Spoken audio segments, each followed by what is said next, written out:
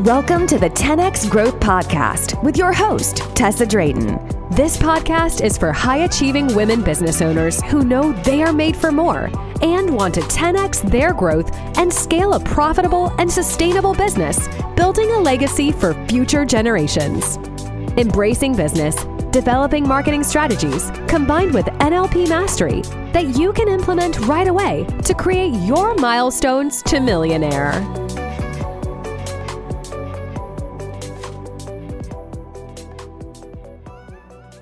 Hello and welcome to the 10X Growth Podcast.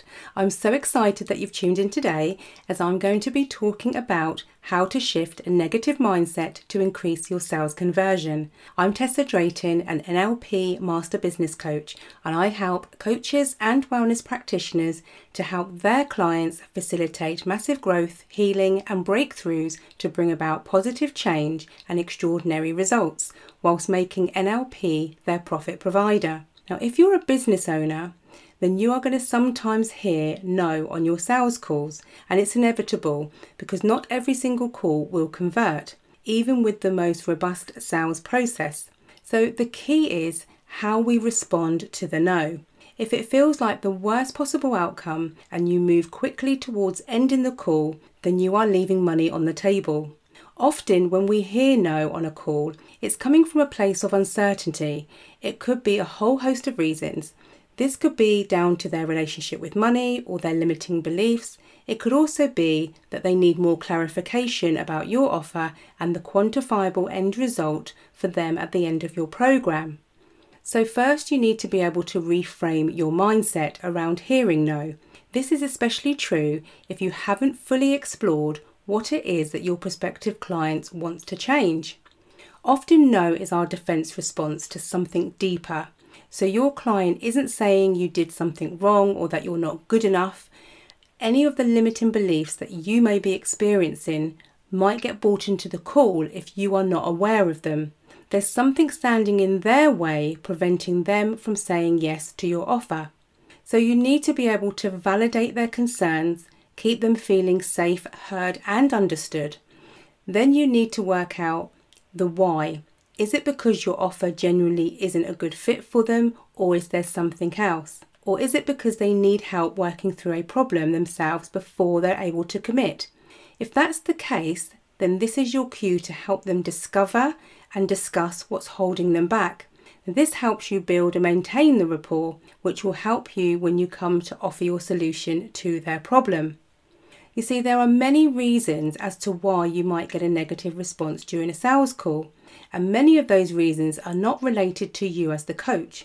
Typically, people are resistant to change, so the prospective client might just be struggling with their limiting beliefs.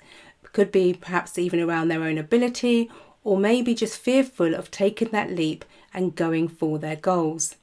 So just because you might feel like that you have some resistance during the call, and that you feel that the conversation hasn't quite gone according to plan, doesn't mean that you will not be able to close the sale. You can change the direction of the call if you work with your prospective client to really understand what it is that they want to achieve and what are the implications of them staying stuck and doing nothing different.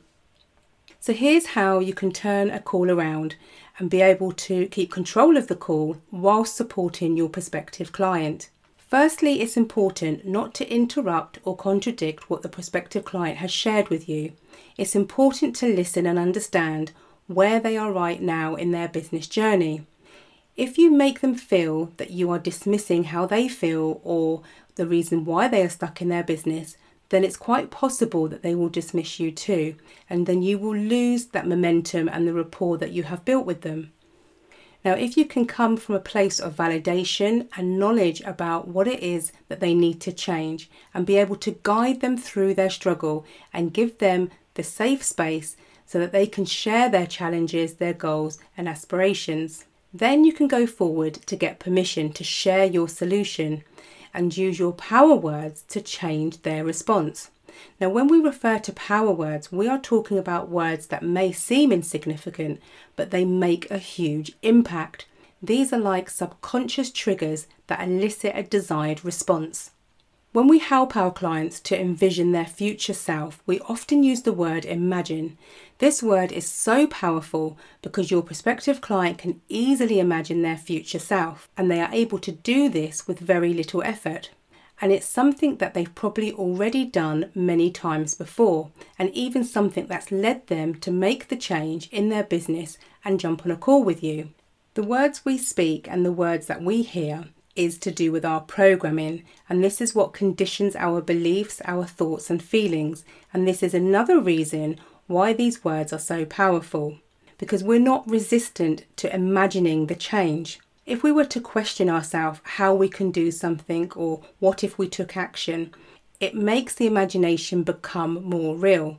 So if you ask your client to imagine something, like what would their life be like if they took action and committed to themselves and their business, whilst you'll be able to tell them exactly what it is that your offer can do for them and the solution that they will have, it makes it much easier for the prospective client to want to enroll in your program. So when your prospective client compares staying stuck, repeating the same things just to get the same outcome, versus their future self, it will become a no-brainer for them to actually make the change. There are multiple powerful words out there, and you can identify them through the connotations they have and the intention behind them and how they make us feel. You can really make your client feel empowered to work with you if you use the right words and phrases. You can also reframe your limiting beliefs and turn this into an opportunity. Working with a coach will help you collapse time and experience quantum leaps to your success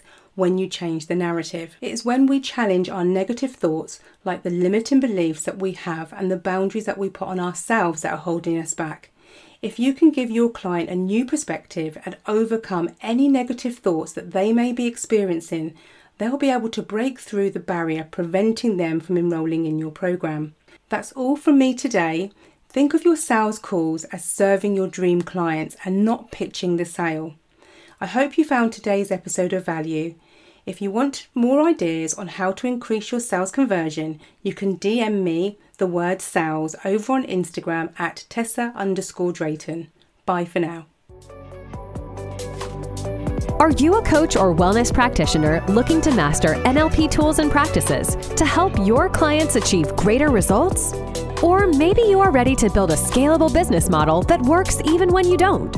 Follow your host on Instagram at Tessa_Drayton and check out the links in her bio to learn more about your host and how you can apply to join one of her programs.